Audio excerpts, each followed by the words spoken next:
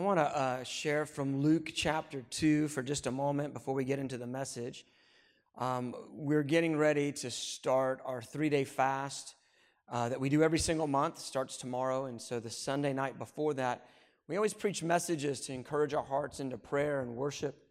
And we're in a special moment right now because many people in our spiritual family are going to be engaging in a much longer fast, a 40-day fast, that was called by a dear friend of ours, Lou Engle.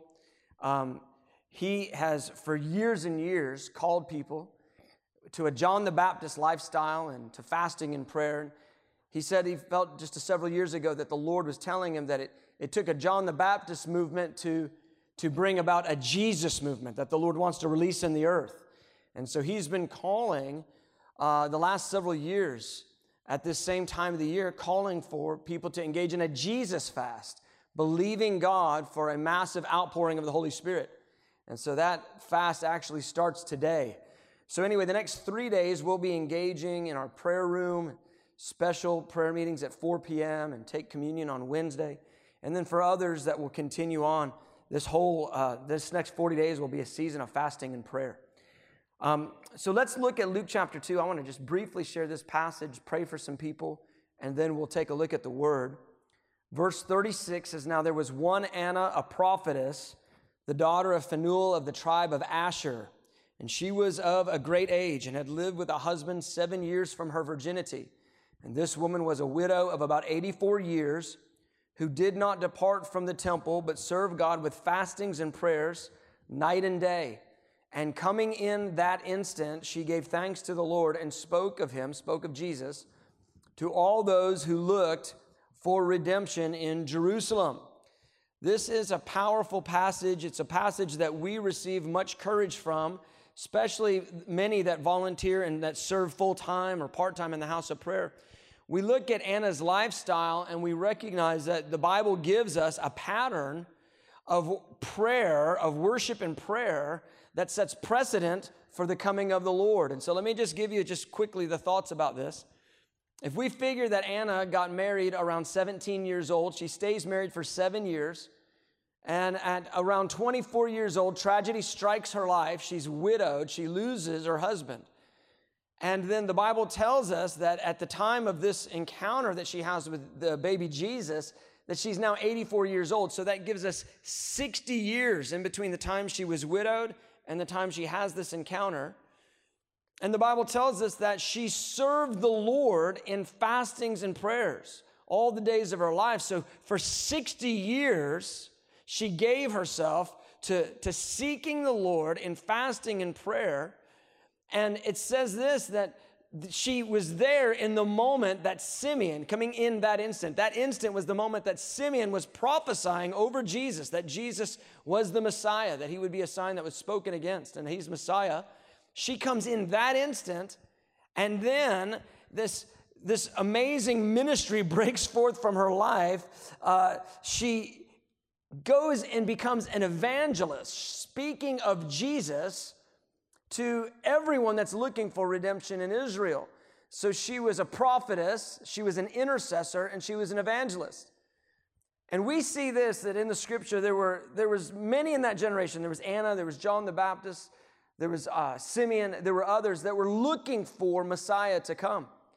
And undoubtedly, Anna's ministry of intercession, it was a preface. It was something that helped to instigate the coming of the Lord in that day. I believe that in that moment when she saw Jesus, she had seen that moment many times in the place of prayer and intercession, and that the Lord used her intercessions and that of many others in that hour to precipitate the Lord's coming. Well, we look at this and we take much courage because we see this, that across the nations of the earth right now, in our nation and in many nations, the Lord is raising up a global prayer movement. He's giving many the grace that was on Anna. He's putting that same grace on them. And they're crying out in communities of worship and prayer night and day. Our spiritual family, our little community, the Lord has graced us that we have had a constant worship and prayer meeting taking place for the last 14 years. I mean, it's absolutely stunning to me that it's actually continued but it's been by the grace of God in weakness at times and real just minimal ways, but it's actually continued with live worship and prayer nonstop for 14 years, since 2006. Well, here's what we realize, that as the Lord releases this grace on many, he's releasing it on many in our spiritual family. Many that come in contact with our spiritual family, the Lord does this very thing to them. And so we have 45 staff that serve full-time vocationally in the place of worship and prayer. That's part of our spiritual family. But what I want to do tonight is I want to take a moment. I want to pray for you. If you'd say, you know what, I don't know exactly how it would work for me. I don't know how the time would work or anything like that, but there's something in my heart. I want to serve the Lord in a full-time way, just like Anna did, just like many of our staff do. I'd love to serve the Lord in a full-time way, to give my life to worship and prayer, to intercession and praying and believing God for the breaking in of his kingdom and unto the second coming. We see that Anna was a picture of how the Lord releases intercession before he came, and we believe he's doing that in a massive way before the second coming. So I want to pray for you. Maybe you're sitting there and you think, you know what, I don't know how that would work, if I could possibly ever do that, but in my heart of hearts, I would love to at least spend a season of my life where I serve the Lord in fasting and prayer, worship and intercession as my main thing.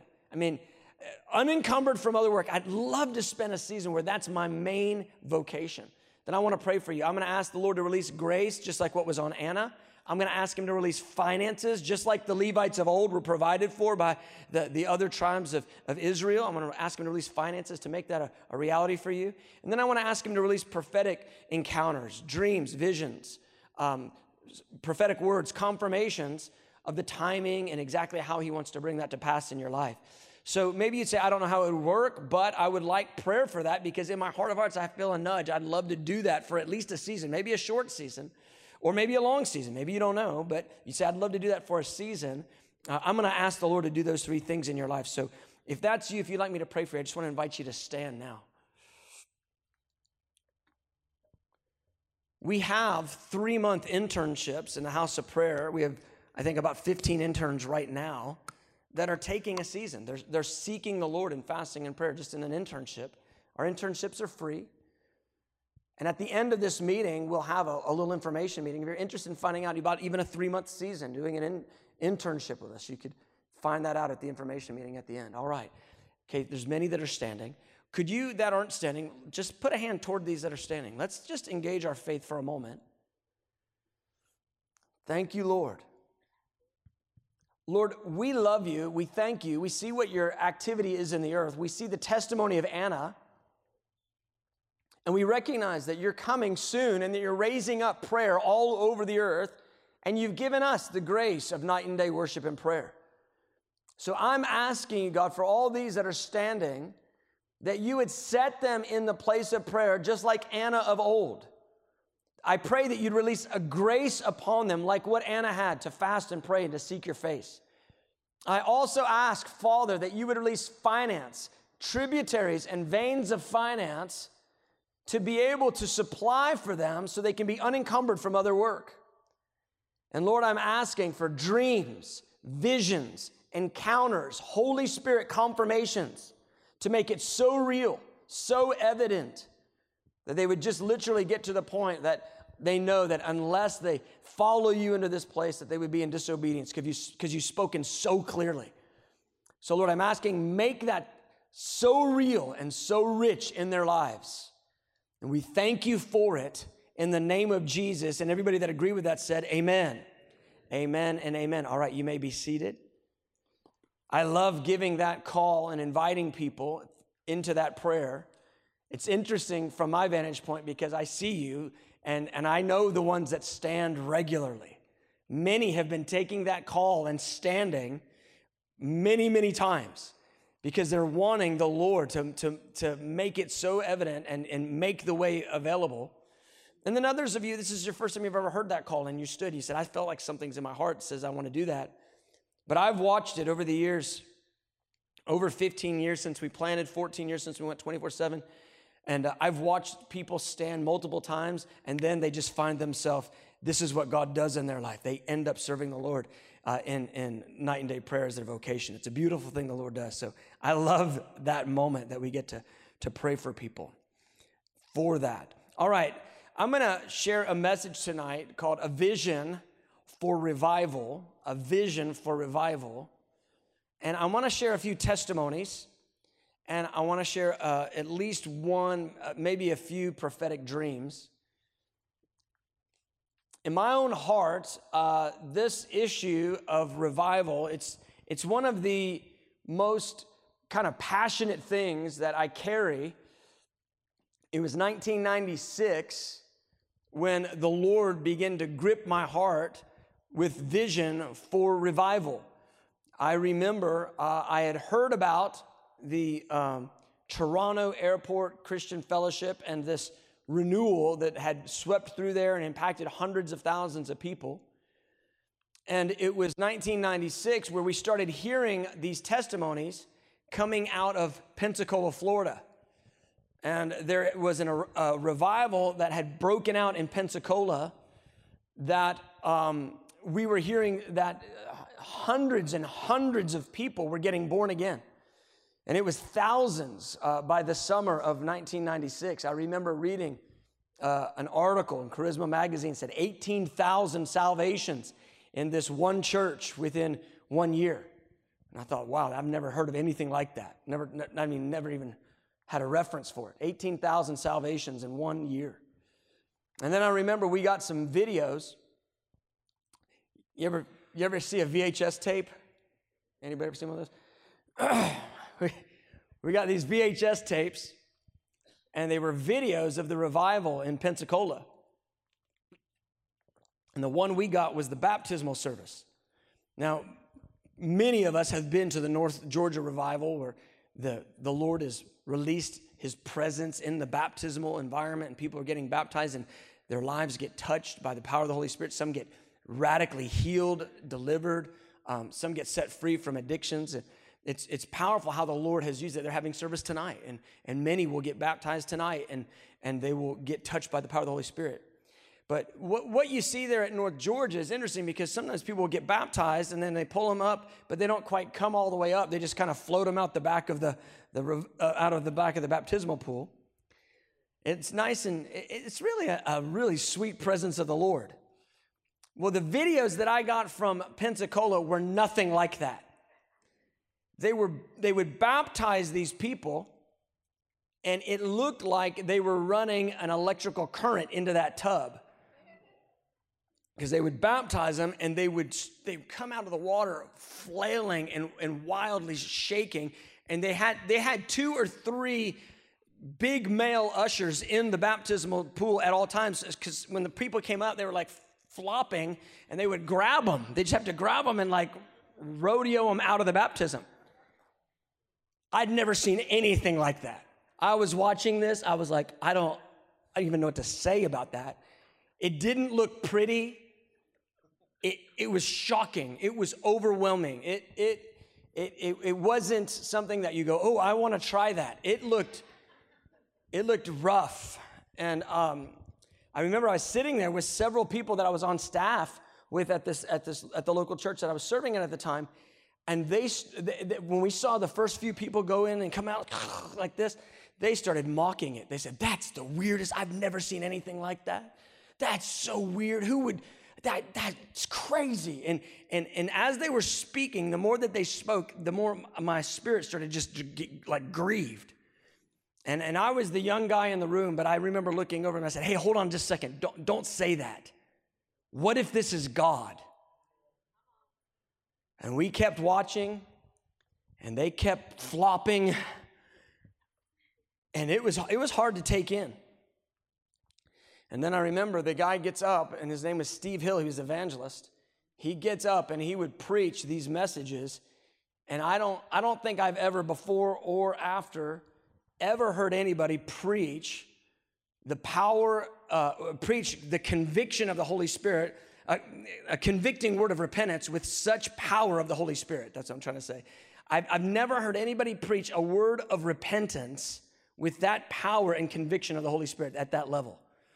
And I remember watching that, and after we watched the message, and then we watched on the video, hundreds of people run to the front. I didn't know, it was a little freaky and scary, but I didn't know exactly, but I knew I just have to go to see that. I have to go see what that is. And it was in January 97 that I and several of our church staff, we went there for the first time. And it was a phenomenon.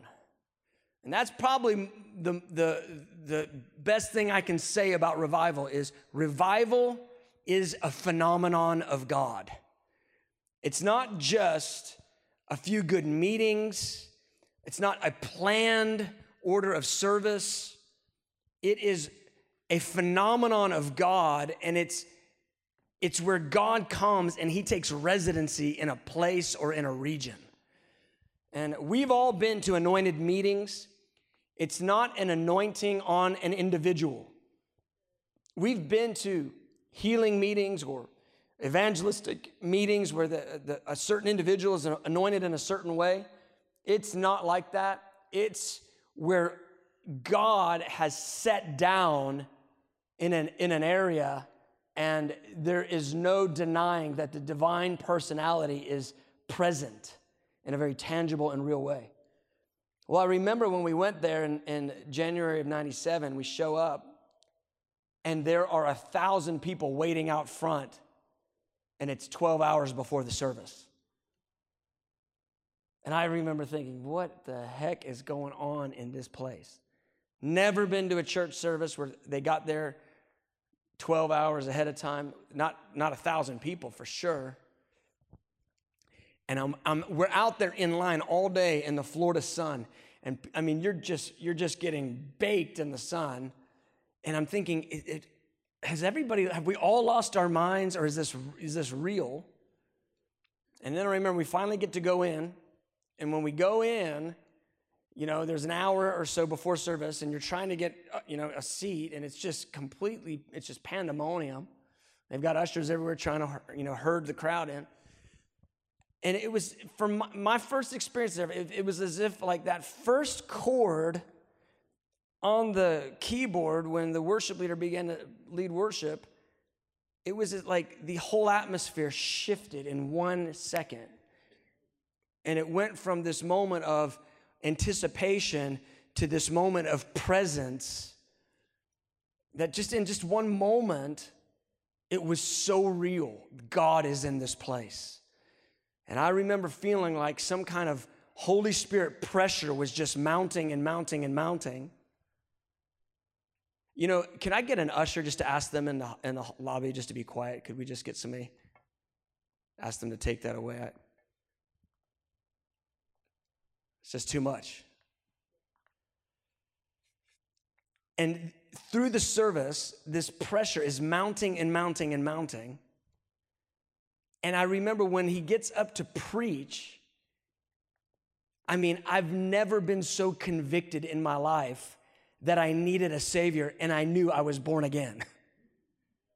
I was so in need of a Savior this is Attack of the Bugs. That's the third bug that has literally attacked me today. 3 for 3 services. But I'm sitting there. I've killed 3 ladybugs on this platform today. But I'm sitting there, and while he's preaching a salvation message, I know I'm born again, and all I want to do is get born again. And he gave this altar call, and I literally watched hundreds of people run to the altar to get born again. I'd never seen anything like that in my whole life. I'd been to Billy Graham crusades. I'd seen Reinhard Bonnke videos, but I had never seen anything like this. And real sinners, like drug addicts and prostitutes and people running, from the grave clothes of sin, running to salvation in Jesus. Well, that altar call takes place, goes on for 30 or 45 minutes. And then they said, well, we're going to pray for people for a fresh touch of the Holy Spirit. And so what happens is they have about 100 people in this ministry team. There's thousands of people that have come to the meeting. 100 people or so on this ministry team, and they just begin to pray for people. And I'm watching, I've seen people fall out in the Spirit before, but I'm watching something that is so otherworldly. I mean, I remember seeing little intercessory ladies, just little 5'1" little intercessory ladies go and put one finger on people's forehead, and it will look like they got hit in the face with a 2x4. Pow! And I'm like, what in the world? And I just remember seeing these little sweet men. I remember seeing this one little man, just really, he must have been about 5'3". And he would just go up to people, just put a finger on their forehead, fire. Just like that, fire. And when he did, boom, power was being released that was, knocking people completely out. I watched people hit their heads full speed on wooden pews, crack. Watch them hit their head, and I'm thinking, that person needs an ambulance. And I remember watching this one guy, I watched him crack his head so hard, I looked at it, and I thought, oh my gosh, this is the first casualty they've ever had. I don't know anything. And I watched him for 15 minutes, laying underneath this pew. I thought, man, they've got to get a nurse. And I watched him come to, and I said, hey, are you all right? He said, yeah, God is touching me. I go, is your head okay? Yeah, that's great. Holy Spirit. I go, no, you hit your head harder than anything I've ever seen. Are you okay? Yeah, no, I didn't hit my head. I'm good. I'm like, no, I definitely saw it. It was dramatic. It was dramatic. It was powerful. Hundreds and hundreds of people running to the altar. Hundreds of people getting, touched mightily by the power of the Holy Spirit. And the radical testimonies. Real life change. Drug addicts, prostitutes, completely backslidden, lukewarm Christians, people with massive compromise. I remember this one young man testified of how he wanted to murder his parents. And he got radically saved and delivered. And the night he was planning on killing his parents, one of his friends said, here, let's go make fun of this revival.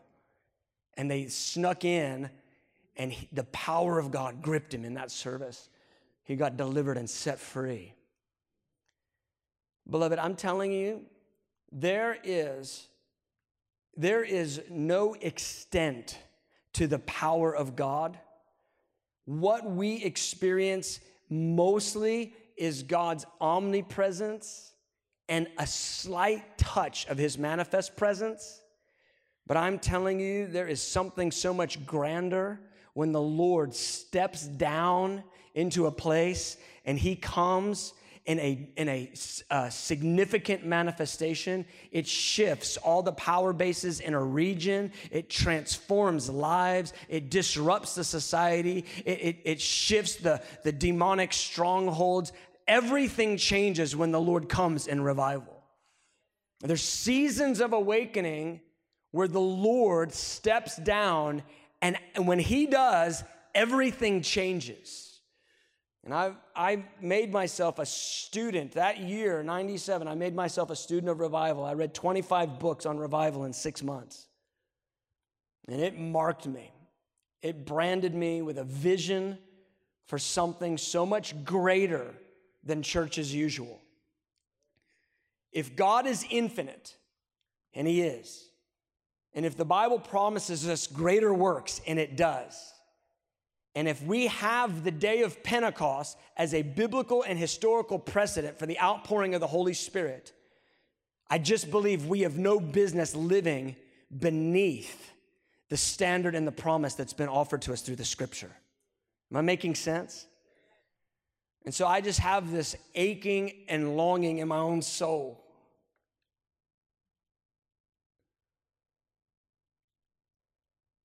That we would see with our own eyes God stepping down in a way that would transform not just our spiritual family or even our county, but transform our nation.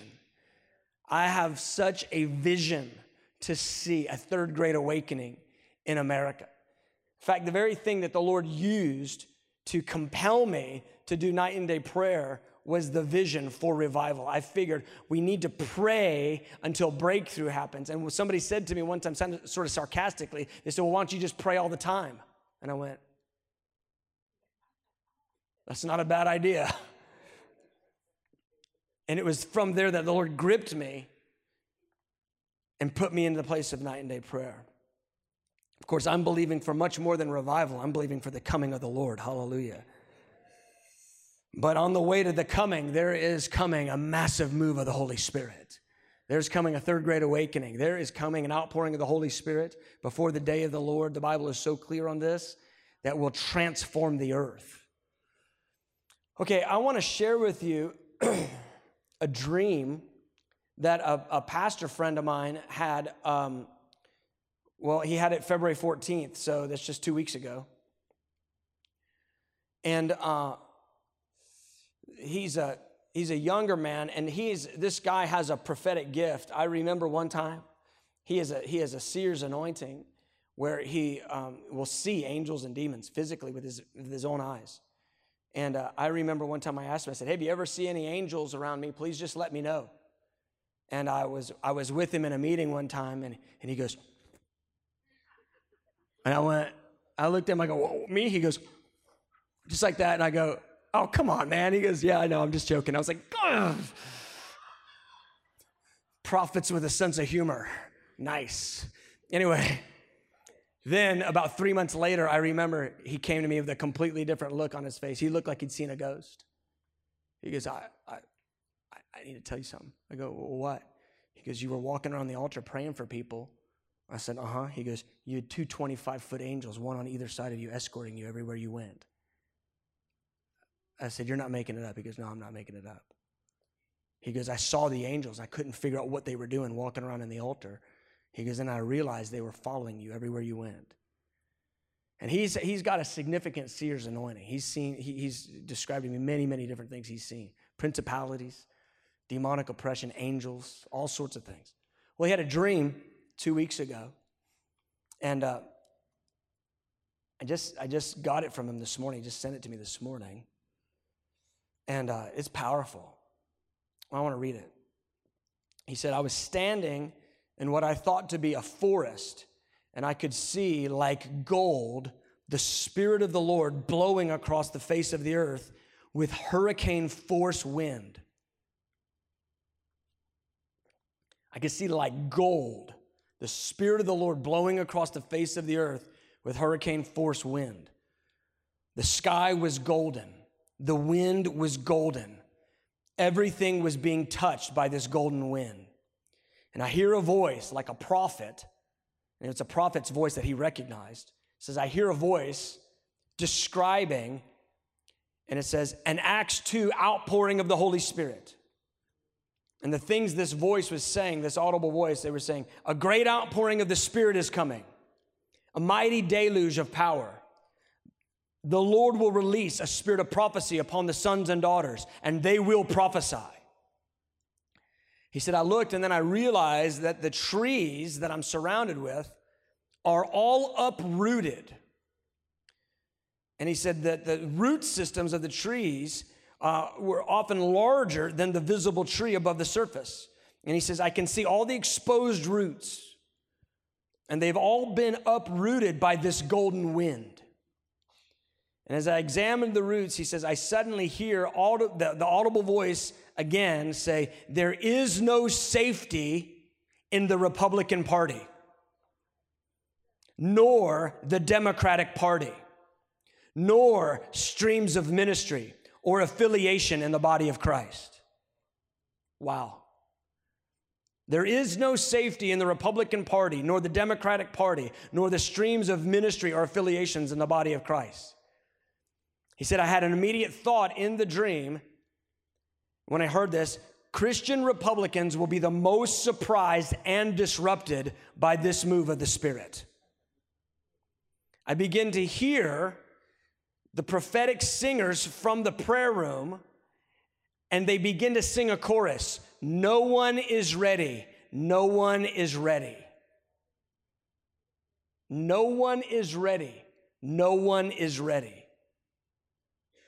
It was notable because there was great goodness and disruption in this move of the Spirit. And so he said some thoughts. He said, there's an Acts 2 move of the Holy Spirit that is coming to this nation and many other nations, and it will be unprecedented. Unprecedented means it doesn't have an example that you can point to and say it's just like that one. Many in the church are not ready for what is coming. They are underestimating the power of the Holy Spirit and the jealousy of the Lord. Political and religious allegiances and affiliations were highlighted as the trees that were uprooted by the wind. The trees that were uprooted were not oaks of righteousness. Rather, the trees symbolized institutional power bases that promote carnal strength and fleshly indulgence. How can the trees possibly be uprooted? They're so strong. That's what he thought. They were old, large trees. And then he said this, some believers have misplaced confidence in political or religious affiliations. They are puffed up with a false sense of confidence from these things. This way of thinking is like a rotted root system. Jesus confronted the religious institutions and leadership in his day. Their confidence was rooted in religious tradition that was disconnected from the heart of God. Then he put Matthew 15, verse 13.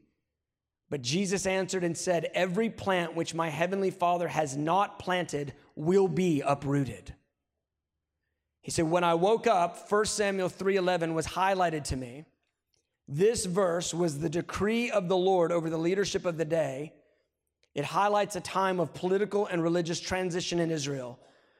The Lord said to Samuel, behold, I will do something in Israel at which both ears of everyone who hear it will tingle.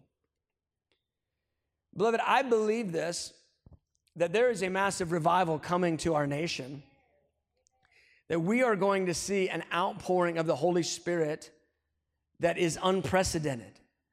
There's coming a third great awakening in America, without a doubt. I'm absolutely confident at this point. When it comes, I'm not sure. I don't know the timing, but I know it's coming. And it's going to come in dramatic fashion, and it's going to come with a disruptive power that is going to turn things upside down. The Lord is not going to allow false systems to bear his name. In other words, systems that are not rooted in his values and his convictions, his culture, that bear his name. He's not going to allow them just to continue to bear his name. He's going to flip them upside down, just like he flipped the tables outside in the outer courts of the temple. He is going to flip those things, and he's going to do it with his power. It's going to be a very confrontative move of the Spirit. And it's going to be costly. It's going to be, massive in salvation and healing and deliverance. But it is going to be costly in that the only affiliation that we'll be able to have through it is Jesus Christ. Obviously, the political winds are getting ready to, they're kicking up again right now. We've got political debates going. We're going to have an election this year. And I'm so aware that in both of our major political parties in America, that you have people that claim to speak for God. And I just think, well, you can't have on both sides people speaking for God if they're saying the opposite thing from one another. That's impossible. And then what I realize is that there's a truth that God speaks for God.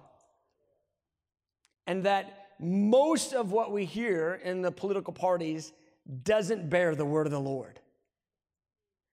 And I believe that when the Lord releases this move of the Spirit, the only candidate that he is going to endorse is going to be Jesus Christ. He's going to endorse Jesus as King of Kings and Lord of Lords. And every other knee has to bow to Jesus. Now, I want to give a few thoughts on revival so that we can get our hearts kind of plumb-lined appropriately. This is something that, as I said, I've prayed for many years, strongly since 1996, so something like, 24, 25 years now.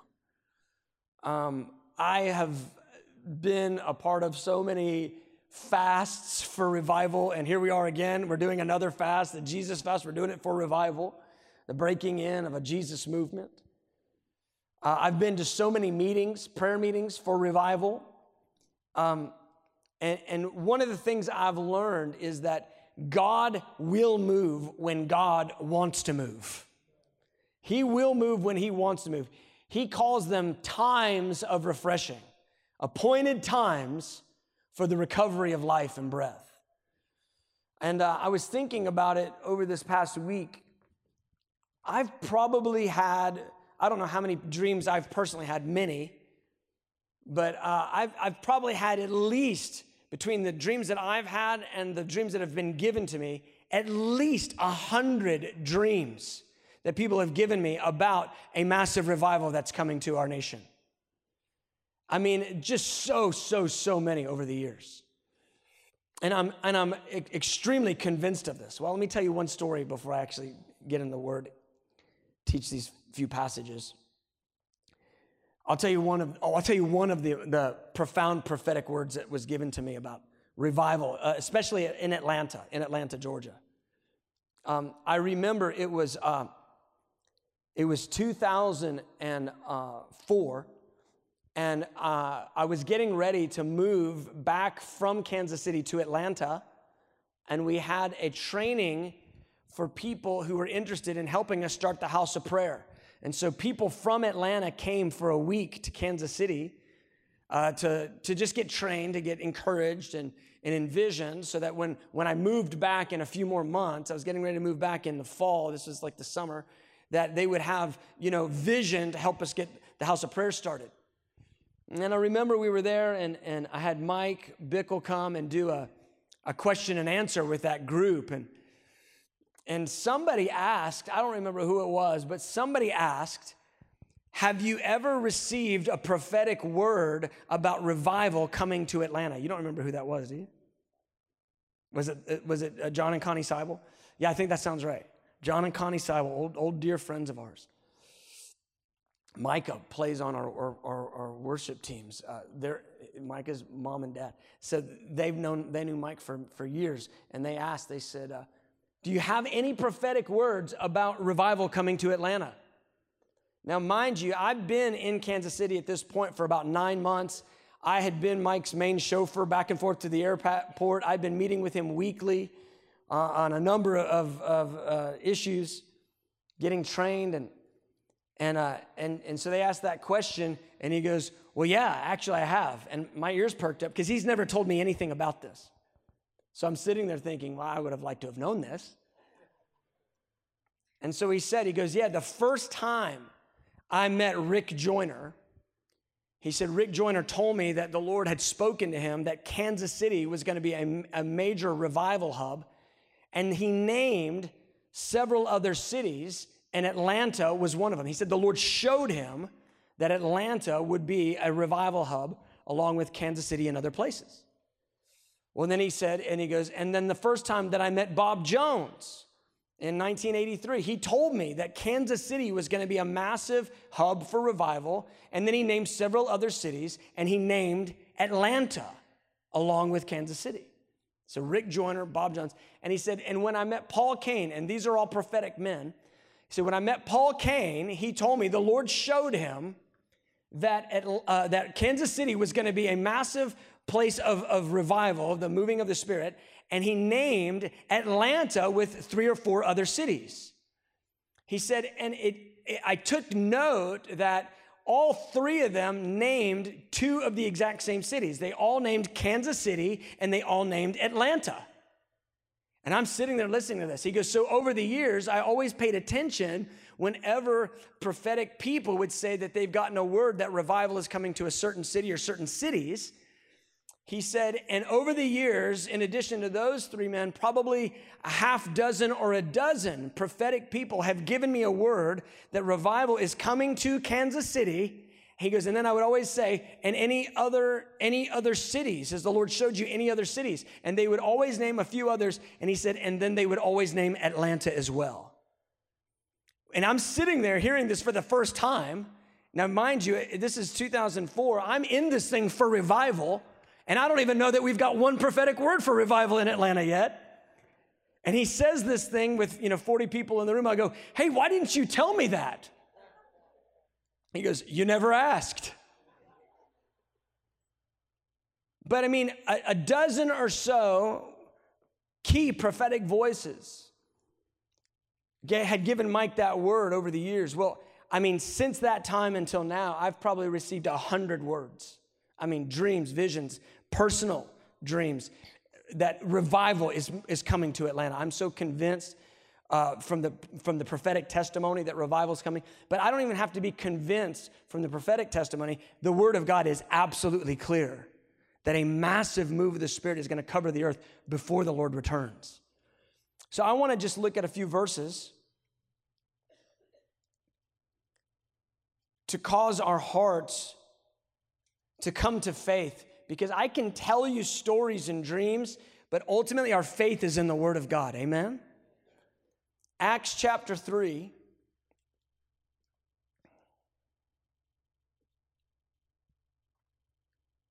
I just feel the Lord even rolling in here. Some of you, you've prayed and believed for revival for years. And he wants to refresh your vision. And some of you, you haven't ever thought about it. It hasn't been a main thrust of your life. And the Lord is trying to sign you up as an intercessor for revival.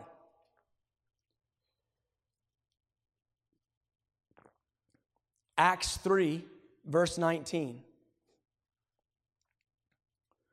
Repent, therefore, and be converted, that your sins may be blotted out, so that times of refreshing may come from the presence of the Lord, and he may send Jesus Christ, who was preached to you before, whom heaven must receive until the times of restoration of all things, which God has spoken by the mouth of all his holy prophets since the world began. So with Peter, he's breaking down what it takes to get saved. He said, what must we do to be saved? The multitude. Peter says, repent and be converted, that your sins may be blotted out. I want to be clear, there is no salvation without repentance. Amen. There's too much where we just skip over this idea. We just say, ask Jesus into your heart, and without any repentance. No, repent means you turn away from your former manner of life. You reject living for yourself, and you embrace living for Jesus. You make him the king and the captain of your life. He says, repent and be converted, that your sins may be blotted out. And then he says this, he actually is now going to slip into a prophetic word about the season before the Lord returns. He says, so that times of refreshing may come from the presence of the Lord, and that he may send Jesus Christ. So he butts up against this idea that he may send Jesus Christ, the coming of the Lord. He says that there will be times of refreshing unto the coming of the Lord. That's the point. Now this phrase, times of refreshing, it's the closest phrase in the New Testament that we have for revival. That word times is the appointed times. It's the kairos times. It's the times that God has set aside in his calendar. God knows when they are. And he set aside these times, and he says, when those times come, when the times come to the fulfillment, this is what I'm going to do.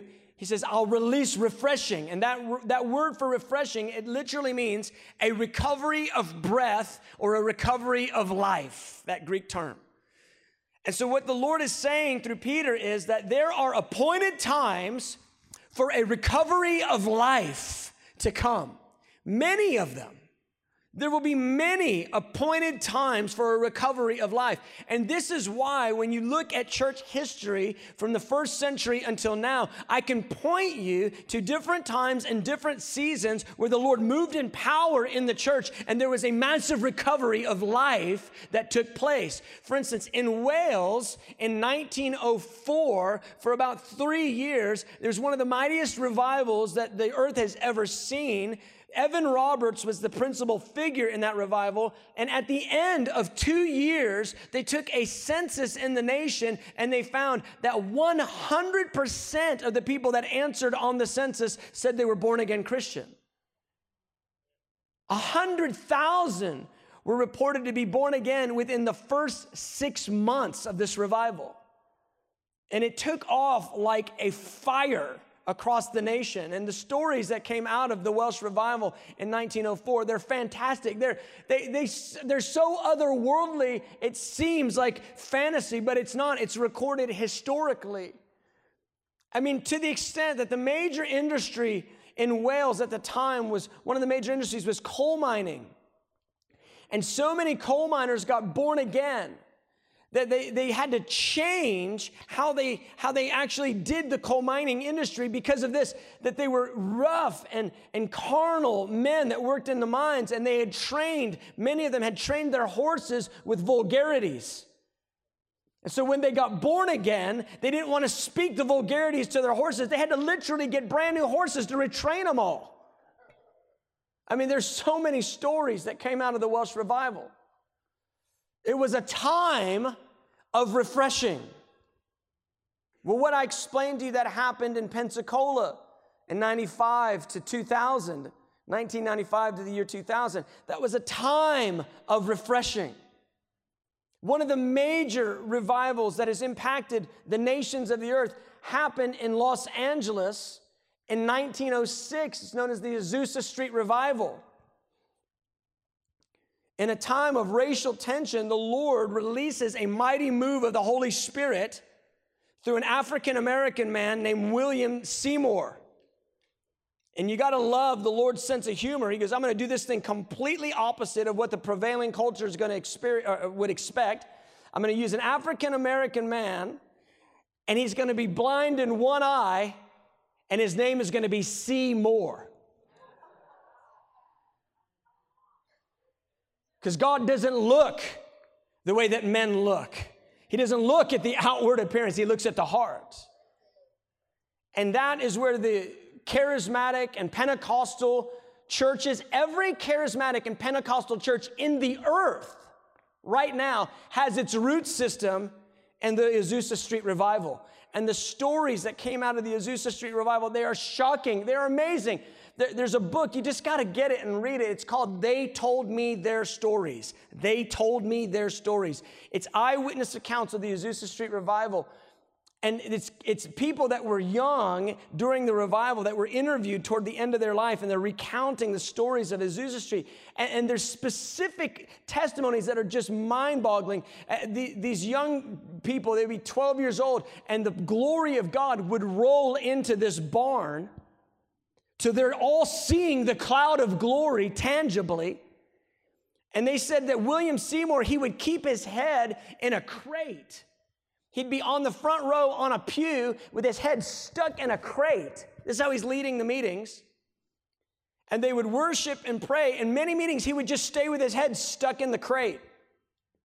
And the glory of the Lord would roll in. But they said when the glory of the Lord would roll in, massive signs and wonders would begin to break out. Healings, dramatic healings, and the eyewitness testimonies talk about how different ones literally physically saw with their own eyes limbs form and grow out of places where people had lost an arm. The limb would grow right in front of them and grow out in the glory of God. Children telling testimonies about how the glory of the Lord would roll in so richly and so deeply that the fog of the glory of God was a perfect place for them to play hide and go seek. They literally would play hide and go seek in the glory. Now that's a good church service, people. Azusa Street, the fire department was called on multiple occasions because people passing by saw fire coming off the top of the building. The glory of God had set down on that place. And Frank Bartleman, who was one of the key intercessors to see that revival break forth, he said the color line was washed away in the blood of Jesus Christ. Oh, beloved. There's something so much more, so much grander, so much greater available to us. If I could somehow just prick your holy imagination to get on a course to believe. And if we could all just lean in, press in, believing for that something more, I tell you, there'll be that moment where that reality, the heavens will rend open and the glory of God will be poured in. And this dream my friend had about the golden wind, it will begin to blow. I believe that there's a time of refreshing that God has set aside for America, that there's a third great awakening. It's going to dwarf the other two awakenings that America has seen. It's going to dwarf Brownsville. It's going to dwarf Azusa Street. I believe we're going to see something that's going to see 1 billion people worldwide swept into the kingdom of God. I believe that. I'm living for a few big days in front of me. One is the day of this massive outpouring. One is the day of the Lord's return. One is the day that I stand before him and give an account for my life. I'm not living for a little bit of an outpouring, a few people fall on the floor, get 1 or 2 testimonies. I want those days, but I want the big R, the big one.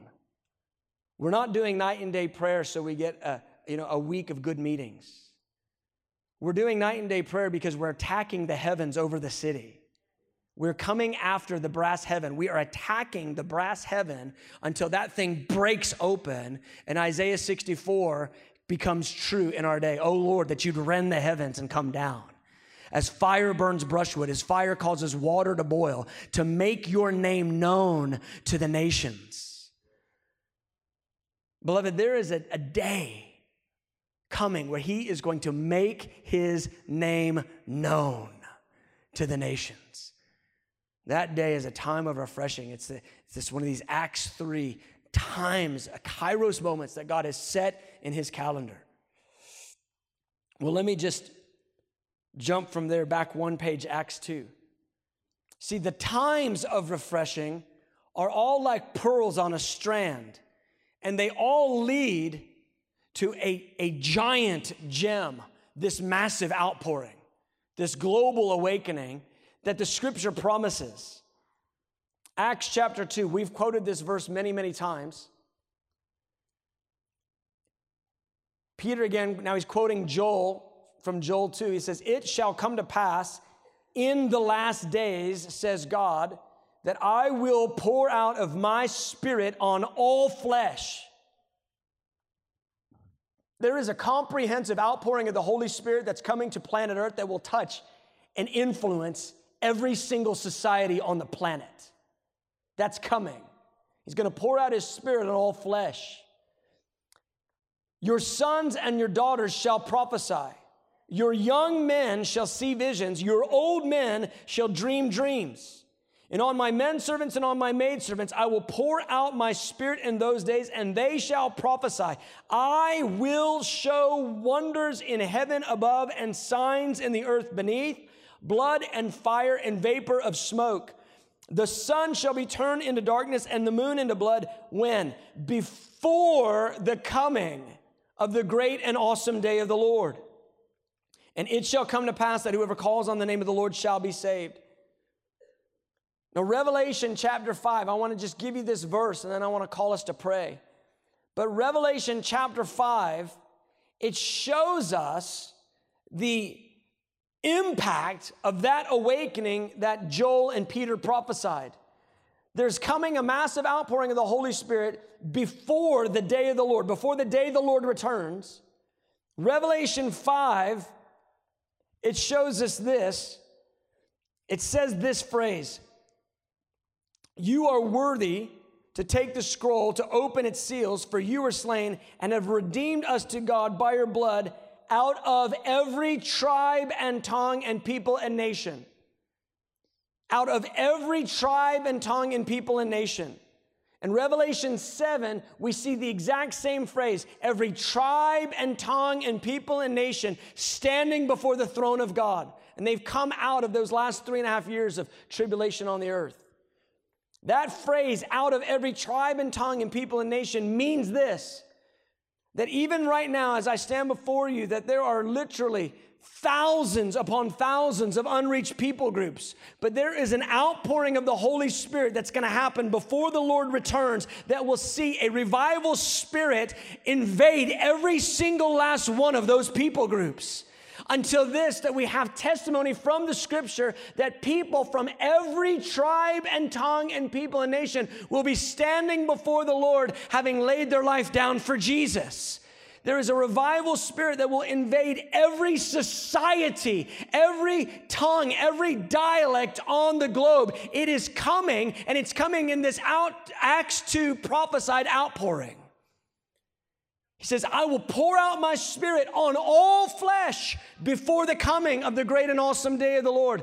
And the outcome of it will be every tribe, tongue, people, and nation standing before the throne of Jesus.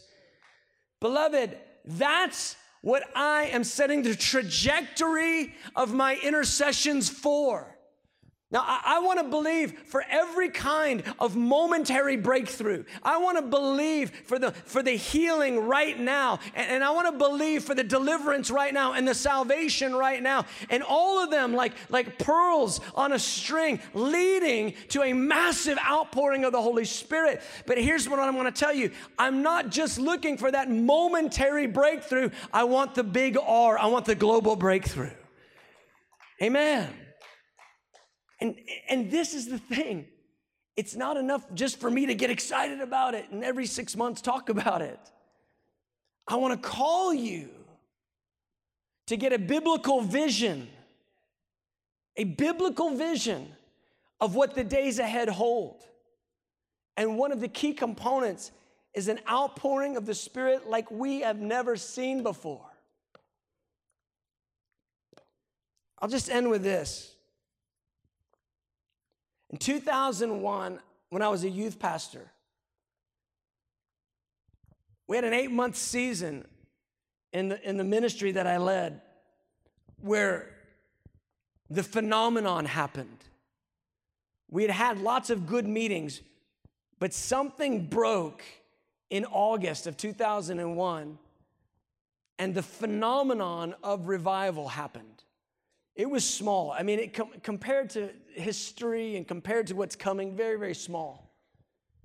But for us, it was the biggest thing I'd ever personally experienced. We literally saw hundreds of young people get born again. 600 young people get born again just in my youth group in 6 months. And fire fell, conviction fell, and power fell. And I mean, I just witnessed night after night after night, completely unsaved kids, drugged to church by their friends, some coming to make fun and to mock. And when the worship would start, the atmosphere would shift. And I would watch that thing just settle over the room. And then to get up and preach in that environment, it was as if my tongue was on autopilot. And then I would just begin to give an altar call. And the very kids, I watch them. They come in to mock and make fun. And they're weeping uncontrollably under the Holy Spirit's conviction. And they come and find themselves face down in the altar, crying to God for mercy. I saw it happen week after week after week after week. We didn't even count the rededications. The 600 were only first-time salvations. Because the Christians would come in and they would all answer the altar calls. It was the most significant experience of the presence and the manifestation of God's power that I've ever experienced in my personal life. I've been to revival meetings. Now it was happening in the ministry that I led, and it was uncontainable. I remember I would leave the meetings. My wife can testify to this. I would leave the meetings, go home, and I'd be in my bed jerking and shaking till 2 and 3 in the morning, getting hit with like lightning bolts, jolts from the Lord. It was absolutely otherworldly. And I just tell you, it wrecked my life. Because whatever I thought the bar was, the Lord blew the roof off the bar. Whatever I thought the high bar was, he just completely ripped that and threw that away. I'm so grateful for the way the Lord moves in services. I'm so grateful for the outpourings we've seen in our little faith family. I'm so grateful for how the Lord moves and touches and delivers. But I want to tell you, beloved, there is something so much more significant, so much more grand and glorious that the Lord wants to release. And I will tell you, in that place, every personality melts away. And the only personality that's exalted is Jesus. This is what I'm talking about. And I'm not talking about something that hits just church services. I believe when we see this outpouring that's going to come, it's going to hit the academic sector. It's going to hit the financial sector, the business sector, the arts. It's going to hit so many sectors of society. I'm convinced we're going to hear testimonies coming off of GGC's campus that are going to blow our minds. I believe we are going to see something with our eyes that will absolutely dwarf anything and everything else we've ever seen. And it's going to be comprehensive throughout society. And I just want to put that vision in you again. For some of you, I'm fanning what you've already kind of believed for in days past. Some of you, you know, there's something igniting in your heart even right now. But I tell you, there's an outpouring coming of proportions that is going to be so dramatic, and it will be costly. It will cost us. It will be energy that we have to give in serving the Lord in a way that I don't know that we've ever had to. When the outpouring of this magnitude comes, the lines don't stop. The needs don't stop. The answers keep coming and the needs keep coming. And it requires the people of God to be willing, like Psalm 110 says, in the day of his power. He says it very faithfully, very clearly. In the day of my power, my people will be volunteers. They will be willing. Amen. Amen, amen. Let's stand.